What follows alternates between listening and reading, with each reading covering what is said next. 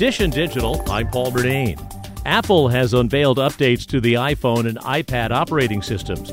Tom's Guide Global Editor-in-Chief Mark Spoonhour on the new iOS 17. And there's a few things that stood out for me. One was live voicemail, which is very simple but also elegant. So if someone's trying to call you and you're deciding whether or not you want to pick up, you will see a live transcription of the voicemail that they're leaving so you can decide if you want to answer or not. And then there's also a standby mode so that when you have the iPhone charged and in landscape mode, whether it's on a MagSafe charger or even just connected to Lightning, it turns the iPhone into a smart display of sorts. So you're going to see widgets, different clock faces. So it sort of replaces your alarm clock with something that's smarter, and it keeps your iPhone charged overnight. There's also an improved autocorrect feature. The iPad will get more interactive widgets. Expect to see the update sometime in September.